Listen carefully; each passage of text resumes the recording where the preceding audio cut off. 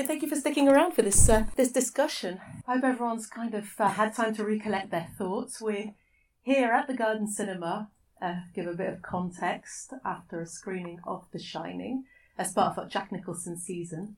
So, Roger, you're telling us that what we've just watched is the UK version of The Shining, because there is a longer... It's worth throwing this question open to you and just thinking about this. When it was released in America, the reaction was so bad, so relentlessly negative, that when it was released 4 months later in the UK, Kubrick cut 25 minutes of it in order to make a shorter, quicker film. So what you've got in the guide, I was expecting a US version because it says 142 minutes, which is the US length. But what you've just watched is under 2 hours. And he obviously was really kind of worried about the audience reaction. And again, it's really striking that the reviews at the time just say, what a disaster. We've waited 5 years for Kubrick to produce something after Barry Lyndon.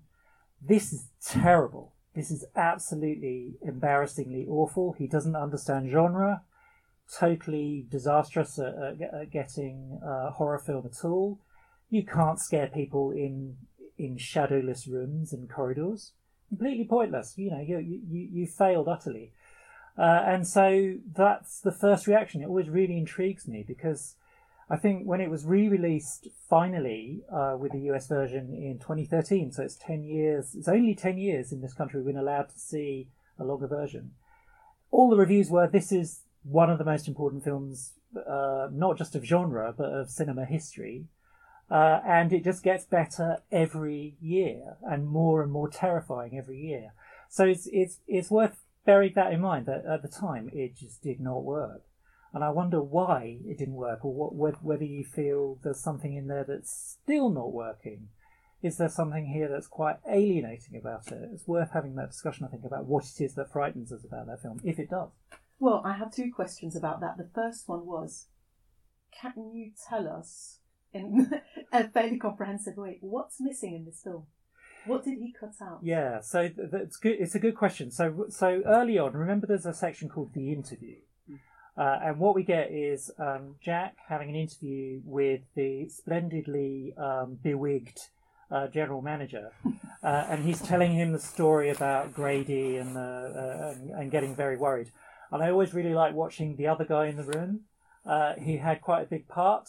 It is as if he knows he's going to be cut almost entirely, because he only says one word in this film, and it's just right. And it's really cross because he knows, I think, he's going to be cut. So what you get in parallel at the same time is down in the Sidewinder, the village, Shelley Duvall is talking to a child psychiatrist about Danny, and she tells the story right at the beginning of the film that Jack is an alcoholic, that he needs to escape from drink, essentially. He broke Danny's arm, and we know this 3/4 of the way through the film because you get that amazing discussion with Joe Turkel, the barman. But if you know that at the beginning, this is a totally different film. And what Kubrick has done, I think, is really amp up the mythic register. So this is all about the Minotaur in the labyrinth that Theseus, the young boy, must outsmart and kill. It's got lots and lots of references and resonances to fairy tales, Hansel and Gretel, I need to leave lots of crumbs through the kitchen, or Little Pigs, all of those sorts of things. So he amps that up, and it becomes much more mythic and much more kind of resonant, and he completely cuts the end. Actually, he does both versions of this, which is when you see the general manager again saying to Wendy, who's been rescued and has finally made it down, we can't find Jack's body. So it's that sort of sense of it ending on a different kind of enigma, actually. So and there are lots of choices that he makes in the second half of the film, which I think are really good ones, because the imagery that Wendy sees around the party is really bad in the long version. I mean, lots and lots of skeletons with cobwebs, and you just think, come on, this is awful. And all the decisions to cut that out is really good decisions, I think. So it's quite a long extended version of that when she finally shines as well. This is all about gaining your ability to shine in the Overlook. It's very overextended and quite cliched and quite hoary, and I sort of old dark house cliches, and I think he's made good decisions about that at the end. What would you say that the missing scenes for it? Would you say, are they from the book? Are they? Is this version closer to the original Stephen King novel, right, or not? Right, and you might well know this story. It's a good question because Stephen King hated this film. He absolutely hated it with a passion. And he wrote his book Danse Macabre in 1981, which is sort of his favourite hits of the Gothic. Pages and pages of diatribe against Kubrick. His book ends in fire. So you see Wendy checking the boiler down in the basement. They keep talking about going to the basement, but they never actually go until that scene. But that's because unless they damp down the boiler, the place will blow up. And they've forgotten. That's the key thing, is that both parents have forgotten. So the hotel explodes in fire. And King says, of course, what Kubrick does is ice, because he's heartless, inhuman, and he doesn't understand my book at all. And if you are really dedicated, I really strongly recommend you don't do this. But King was so annoyed that he made a 5-hour TV movie version of this from his own script, which he sent to Kubrick, which Kubrick threw out of the window. And it is terrible, absolutely awful. Please don't go and see it at any point. Is it? You can see it. You can get hold of it on DVD like everything else, and also on YouTube. But don't go there. Well, my second question was actually about horror. So, were the reviews at the time, the dismissive reviews, the negative reviews, were they taking issue with the fact that, in fact, the film was so removed from the book? Because the book is in fact a horror story, and they considered the movie not to be a horror film. Yeah, I think so. It's a really complicated scene in 1977 to 80 when he's making this film, and there are lots of different kind of strands of horror film. But you've got to bear in mind that it's been an absolutely low, minor trash culture that is not acceptable at all to Hollywood until Rosemary's Baby in 1968. And The Exorcist, particularly, made by Warner Brothers, the same studio, in 1974. And suddenly you can make money out of this stuff. And suddenly it becomes a respectable kind of mode for people to experiment with. So Kubrick, the great auteur, the great kind of, figure who, this strange man who never leaves Elstree, west of London, all of that is on sound stages. He famously never left the country. He got increasingly obsessive. All of that is a kind of high art version of horror. And if you're a horror aficionado, the thing that you most hate are people kind of stumbling in and doing quality horror.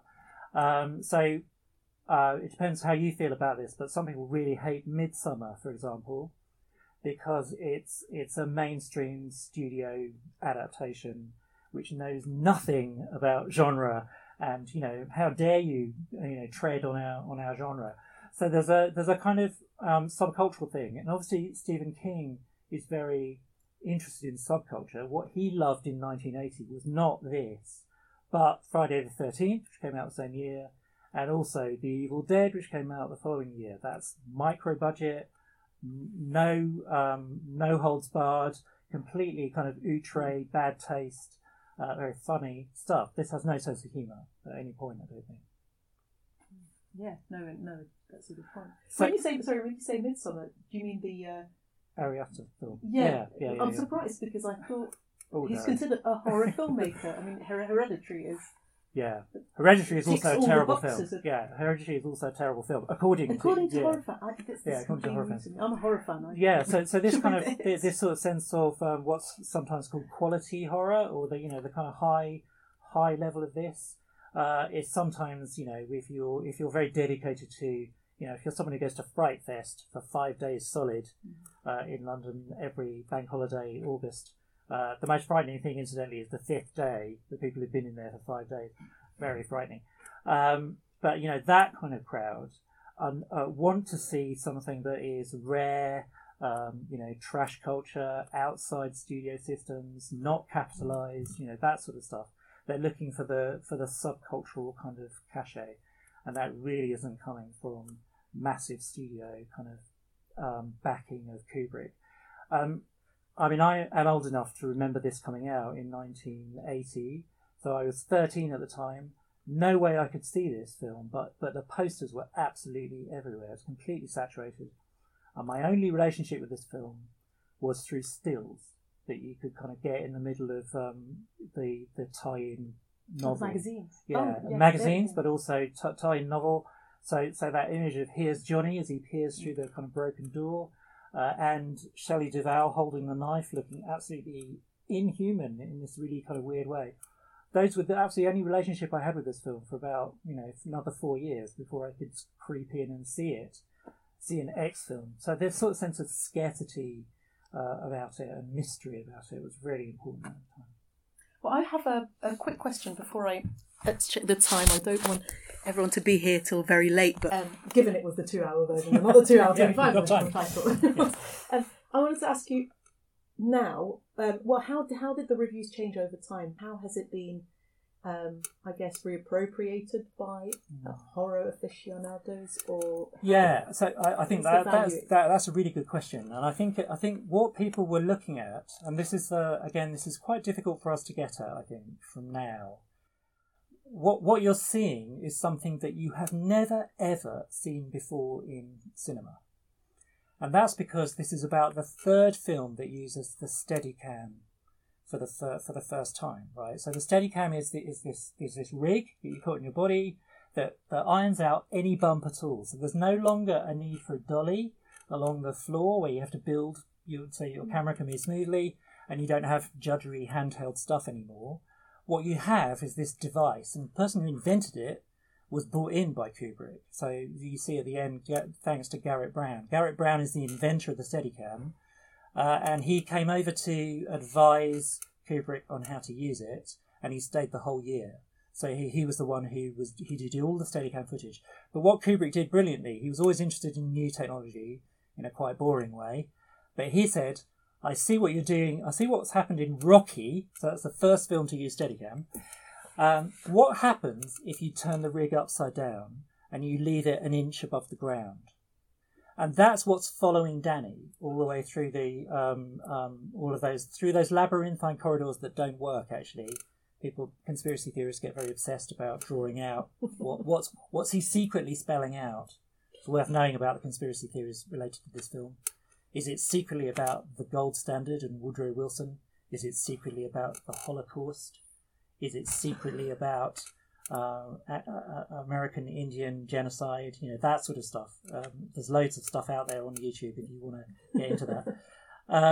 So I think we took a while to understand that there's a whole new way of looking that's happening in this film, which is terrifying, I think. And if you watch any horror film or any stuff on Netflix at the moment, any horror film uses the corridor excessively, exactly like this film, because it gave a new grammar to what is frightening. You can do it in a bright, brash hotel with 1,000,000 watts of lights outside, no shadows at all, and yet it can still be terrifying. You don't have to rely on shadow and light anymore.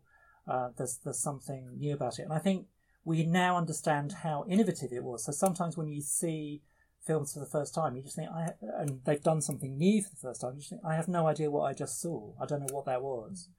And you have to kind of go back and see it again. So I think there's a kind of sense of an understanding of that grammar, that this is why Kubrick was the giant he was, is that he was just obsessed with new forms of camera technology. And he put people through absolutely grim endurance tests in order to get those kind of shots. So, I mean, you might know that some of these shots took 96 takes. and particularly the shot, the poor boy having a conversation with the cook. 96 takes. And Scatman Crothers was in his 70s at that point, and he had a young boy. He did not care about their ability to endure this sort of stuff. But the Steadicam operator had to, because it's so, sorry, this is boring, wide lens, wide field, but really shallow focus. So if you've got it on the person, it goes into distortion really quickly unless you stay at the same distance, right? So Garrett Brown had to run backwards, following Danny, or in front of Danny through the maze at the end, over and over again. So he stays in focus. If he got too far away, he had to cut, do it again. So he just did that for days and days and days while they were trying to get that perfect shot. And it is really, really weird and compulsive thing about Kubrick that he did that. And it took a year to film. It took a year to film, yeah. And I think, there's something about a kind of Me Too element to this as well now, because Shelley Duvall's performance there is both on screen and off screen. So they were horrible to her deliberately. Jack Nicholson and Kubrick constantly bullied her, constantly pushed her to say her work wasn't good enough in order to leave her in that utterly vulnerable state. And it's quite often thought that she pulled back from acting for quite a long time after that, became a producer actually. It's not a sob story. She became a very successful producer, very interested in fairy tales, did loads of TV. But you'll notice that she doesn't act very much after that or after the 70s. And I think it's Kubrick, basically, completely traumatised her, quite deliberately, to get a good performance out of her. So her terror is kind of genuine. Yeah, there's not been much written about. I mean, I've read interviews with her where she openly says that she cried for days on end, and somehow it's not been. The film hasn't been subject to criticism as much as I thought it would be. Yeah, it's true. In terms of that. Yeah, it's true, and it's all, you find this on YouTube as well. But Kubrick's daughter Vivian actually made a making of film. So this is the only footage we have behind the scenes of any Kubrick production, and that's really worth watching because it's really open. You can see exactly what they're doing, and even Jack Nicholson talking about what he's doing. But Nicholson himself had no idea what performance was being filmed. So these 96 takes, he'd go, make it higher, go more emotional, go less emotional. And what he didn't know was that Kubrick was taking the highest performance possible, the most histrionic. And some people really don't like it because it's so histrionic. And say, like Pauline Kael, the famous critic, Kubrick cannot direct human beings. He's not interested in human beings. And the performances are really exaggerated and extreme because he's forgotten about the human touch. And I can kind of see that sometimes in some of his films. Yeah, and there's something that Jack Nicholson kind of took with him through, because I watched, just before watching The Shining, but a couple of days ago, I watched The Passenger, and that's at the other end of expressiveness. Yeah, absolutely. It's so small. His performance is so small and intimate. Yeah. And that's Antonioni, and Antonioni is all about blankness and flatness and lack of affect. That if you watch, I think, Nicholson's best performances in 5 Easy Pieces, that is also quite high. It's Bob Raffleson, so quite a kind of very histrionic, very funny performance. But it's quite similar to this. But you're right in a sense that I think in the 80s, Nicholson was kind of ruined by The Shining because just everything was amped, really highly amped up. And he needed to calm down or get older, I think, to kind of get back into a different kind of groove. Yeah, thank you very much. Right, I'm going to be the only one speaking. So do any of you have any questions, anything you'd like to even just remarks, comments? I can see one in the I can see one. The whole thing about the book is that this very normal, humane guy gets to the level of just being a complete maniac through a period of time and through the association with the hotel. And Jack had already done One Flew Over the Cuckoo's Nest. So basically, Stephen King was like, well, people are already going to see him as a maniac. Yeah. So it's not going to be a surprise. Yeah. Instead of starting at 0, he's starting at 4 or 5. Yeah, that's right. Yeah, exactly. Yeah, turn it up to 11. That's right. Yeah, I think, well, there are many reasons why he hated it, not least because, I mean, I love Kubrick's just disdainful attitude to script writing. So any idiot can do script writing. You just need 8 blocks of narrative. That's basically it. And you just kind of bolt them together. And he brought in Diane Johnson instead, who had written she was a professor of Gothic studies actually, but she'd written a couple of really interesting novels from the female point of view of maybe being stalked. They're quite interesting novels. So he obviously picked up on her, and they just bounced it around quite quickly. And he was not interested. He was literally tore out pages from the novel as he went through, saying irrelevant. But you're right, because it's just Jack Torrance is just an enigma in this film, and we sort of get a little bit of backfill, but not very much. And in the book, he is someone who is really struggling with alcoholism. He's messed up because he was a teacher. He had one novel out. He was a successful teacher. He started drinking. He couldn't write. He hit a student. He hit his own. So he's in a really kind of desperate state. And actually, what the hotel does is slowly eke away at his weaknesses, and then feeds him with information slowly. So there's one thing that's really enigmatic that gets conspiracy theorists quite interested in this, which is that if you watch very closely as he's typing, he's got a huge book next to him open of cutting, so he saw that, which is a really lovingly made prop, actually. It's full of really relevant stories. It's in the Kubrick archive down in the University of the Arts. They'll let you in. They wouldn't let me in, but they'll let you in. I was writing a rival book, so they wouldn't let me in.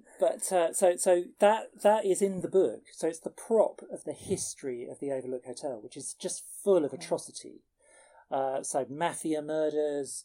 There's a suicide in room 237, which sort of makes sense of what's going on in that room. The woman who commits suicide in the room is the nastiest ghost of the whole lot.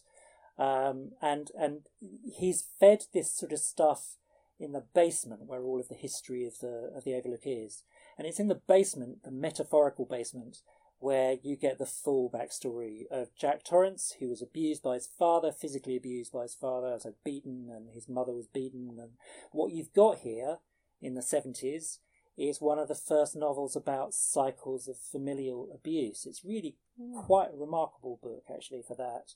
Really ahead of its time. That was just being thought through by feminist thinkers in the 70s. This idea that there might be intra-familial abuse not really be able to be spoken until the 70s.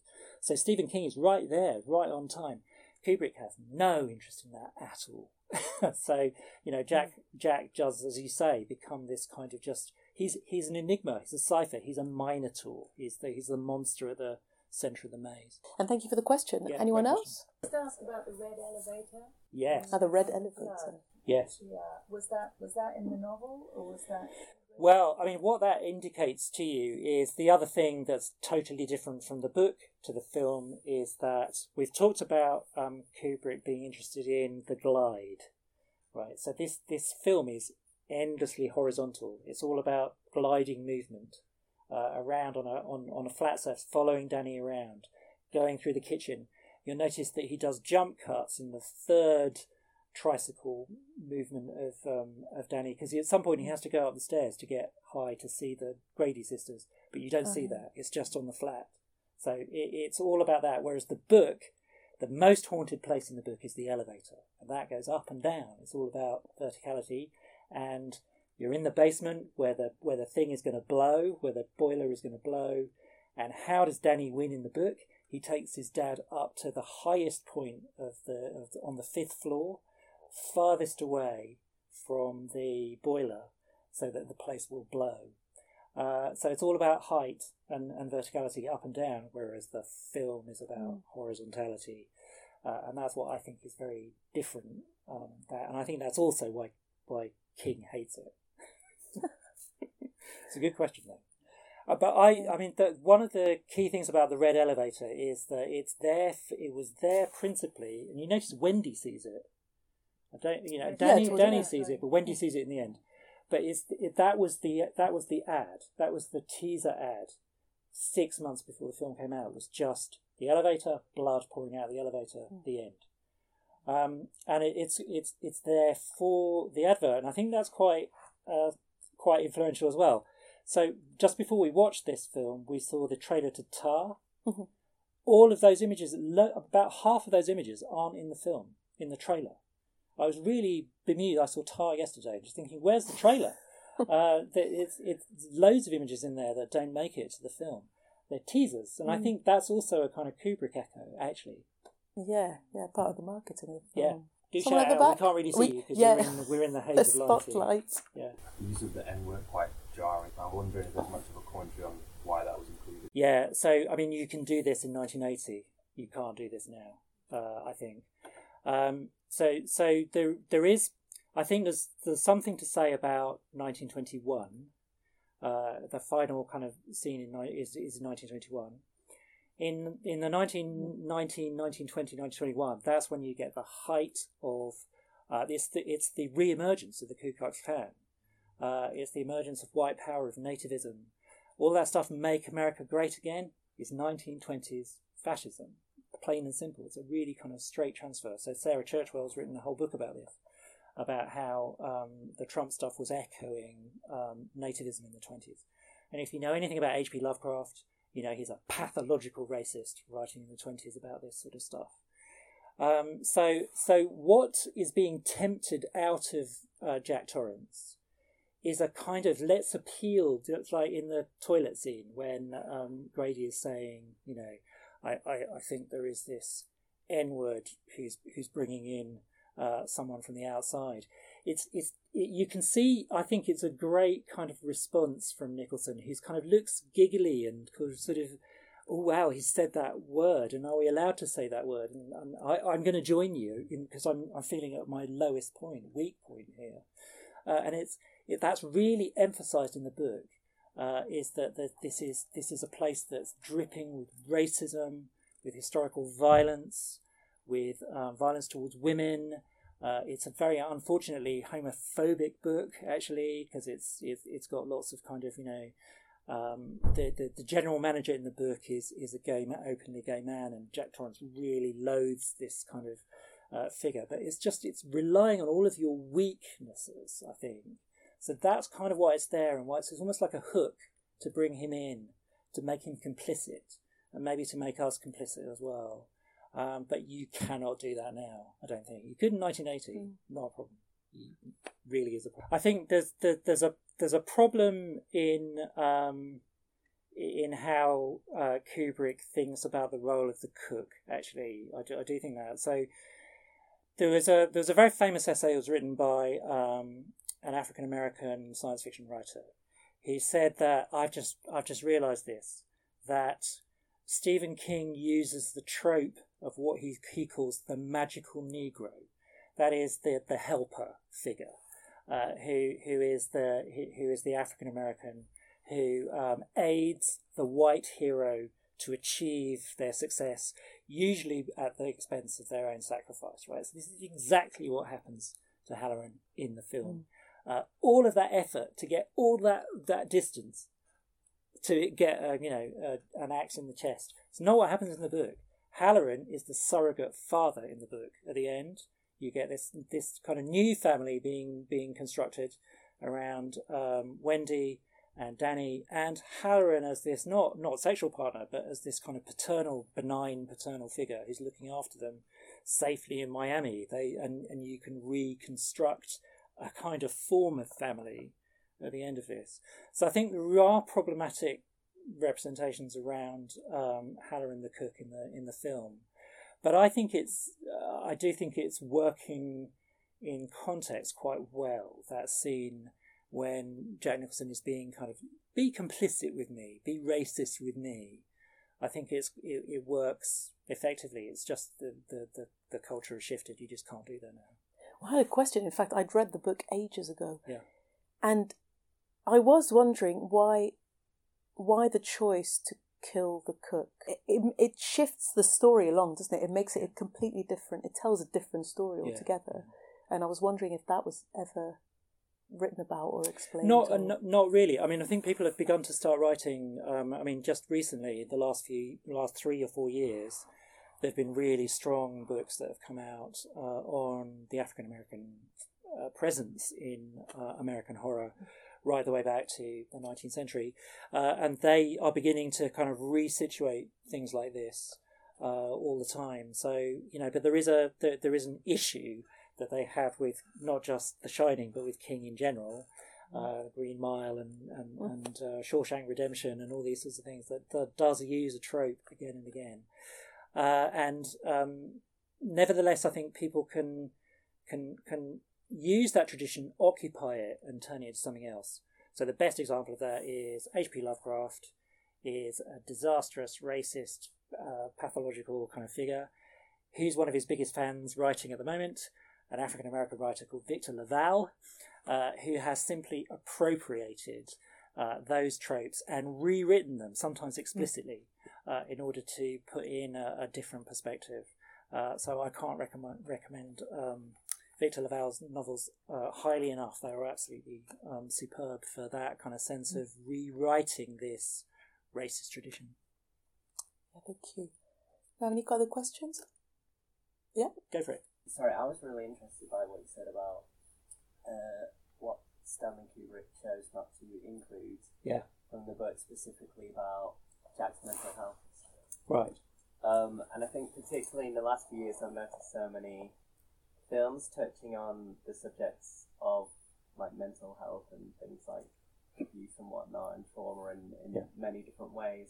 I was wondering if they weren't ready for that conversation in pop culture, at least in the 70s and 80s, in the way that they are now. Yeah, that's a really interesting thought. I think that's right. So I think this is. I've done work on the history of how the idea of sexual trauma or of traumatic history begins to emerge in American culture, and it really is quite late. So it's late 60s that people are starting to talk about battered child syndrome, and there's a real kind of fight to get this recognised, because doctors in the A&E are seeing parents bring in children with broken arms or broken legs, and it's like it's not even in the system to think who did this to you, or the story that I just fell over is kind of accepted. But with the feminist movements in the 70s, early 70s, you're beginning to get people who are saying, well, actually, this is happening perhaps more than we can conceive. And what you get in the 70s through, I think, this is what horror is good at. It provides you with a series of metaphors or a series of tropes. So damaged children in the 70s are quite often have psychic powers, right? Particularly in Stephen King novels, but elsewhere as well. Something like The Fury is Brian De Palma's The Fury. Brian De Palma hated The Shining as well. What does he know about horror? I made Carrie.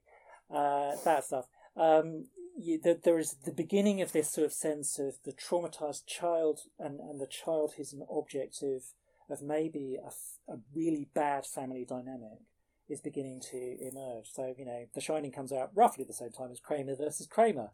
Very different kind of register, but it's all focused on the damage that's being done to the child of that divorce. And you're beginning to get the sense of children being this kind of, problem object, anxious object. Sometimes demonized. Damien in the Omen series. This kind of monstrous child, or the brood, Cronenberg stuff. There's a lot of kind of demon children, obviously, but there's also a sort of sense in which that's working through what horrors lie in the figure of the child. And then it's the 80s that you begin to get really much more discussion in the wider culture about what if sexual abuse was not just vanishingly rare and done by strangers, but was actually structural to the nuclear family in certain societies. And that sort of that confrontational kind of position, so that by the end of the 80s, you've got some psychiatrists arguing 10 or 20% of American children have suffered some form of sexual abuse. And then it kind of ramps down a little bit and then ramps up, and according to certain panics. So there's something I think about The Shining which is like emergent, it's just beginning to articulate this. And I think Danny is a fantastic figure for thinking about that psychic child as a kind of figure of trauma in the culture. Thank you. It's a really interesting angle. Actually, I'm going to piggyback on that query about mental health. Is there other interpretations of the film, and I hesitate to say of the book as well, but really of the film, that question the events portrayed in the film according to the different points of view? So is there a version in which perhaps none of this happened? Right. They, especially with the ending where they don't find his body, can we trust these narrators? What actually happened behind closed doors? Yeah. So that's a really good question, and there was this discussion because of course the best kind of Gothic texts put you in a place of hesitation, so you're not sure, and it's usually between natural and supernatural explanations, or in this case, is the haunting literal or is it metaphorical? And I think for most of that film, you can say there is no point at which Danny isn't maybe hallucinating, or indeed Jack Torrance isn't just hallucinating, and in fact he must be sort of hallucinating the barman at a certain point. And yet, all of that discussion hinges on who opens the door then when he's locked away. How does the door open? And an unbelievable amount of print on, that is the objective moment when this turns supernatural. And that's a kind of, it's a rationalist approach, which is trying to prove something irrational. Actually, it's really weird. And I'm much more relaxed about this, that it clearly is a kind of metaphorical kind of thing. And all of these kind of psychic elements are about familial trauma, I think. There's just one thing maybe to add to kind of open this out, which is that I think Stephen King became aware of the problem of the sexual dynamics of this, so he paid penance by writing Dolores Claiborne and also Gerald's Game, which has a fantastic adaptation by Mike Flanagan, I'd really recommend. And that's focused entirely on women, and women who have to overcome a timid, abusive position in order to kind of find themselves, in effect. So you might know the premise of Gerald's Game, which is that this is a woman who is submitting to a sadomasochistic sex game with her husband. So she's padlocked to a bed, and she kicks out her husband in a kind of aggressive sort of I've had enough of this, and he dies, and she's left tied to a bed for 450 pages of the book. And the only way she's going to get out of that scenario is if she confronts her memories of childhood abuse from her father, because inside that memory is a clue about how to get out of your handcuffs. So and she does, and therefore kind of reaches a kind of point of finding her subjectivity again, and it really weirdly maps across to the parallel book Dolores Claiborne, which has a similar story of a woman that's happening at the same time, just somewhere nearby. And they've both been filmed in really interesting ways. So I think there's a kind of sense in which maybe this tells you something about the time as well, which is that, this is very 70s. It's very, the new American cinema is mostly quite masculine and macho and violent and hell-raising in various kinds of ways. And then you get a kind of reversion of it or a revision of it that happens 20 years later. And it's King, why King, we keep reading him, even if he himself calls it addictive, is because I think he just surfs the zeitgeist so well all the time. So his shift of subjectivity about familial abuse from the male focus to the female focus in the 90s is bang on time. It's uncannily on time, as if he's the echo chamber of post-war American culture. Yeah, well, that's a great note to end it on. So really interesting insight. Thank you so much. Thank you, Roger. Thank you. Thank you, everyone, for staying and listening in and taking part. Hope you've had a lovely evening and safe trip home. Yeah.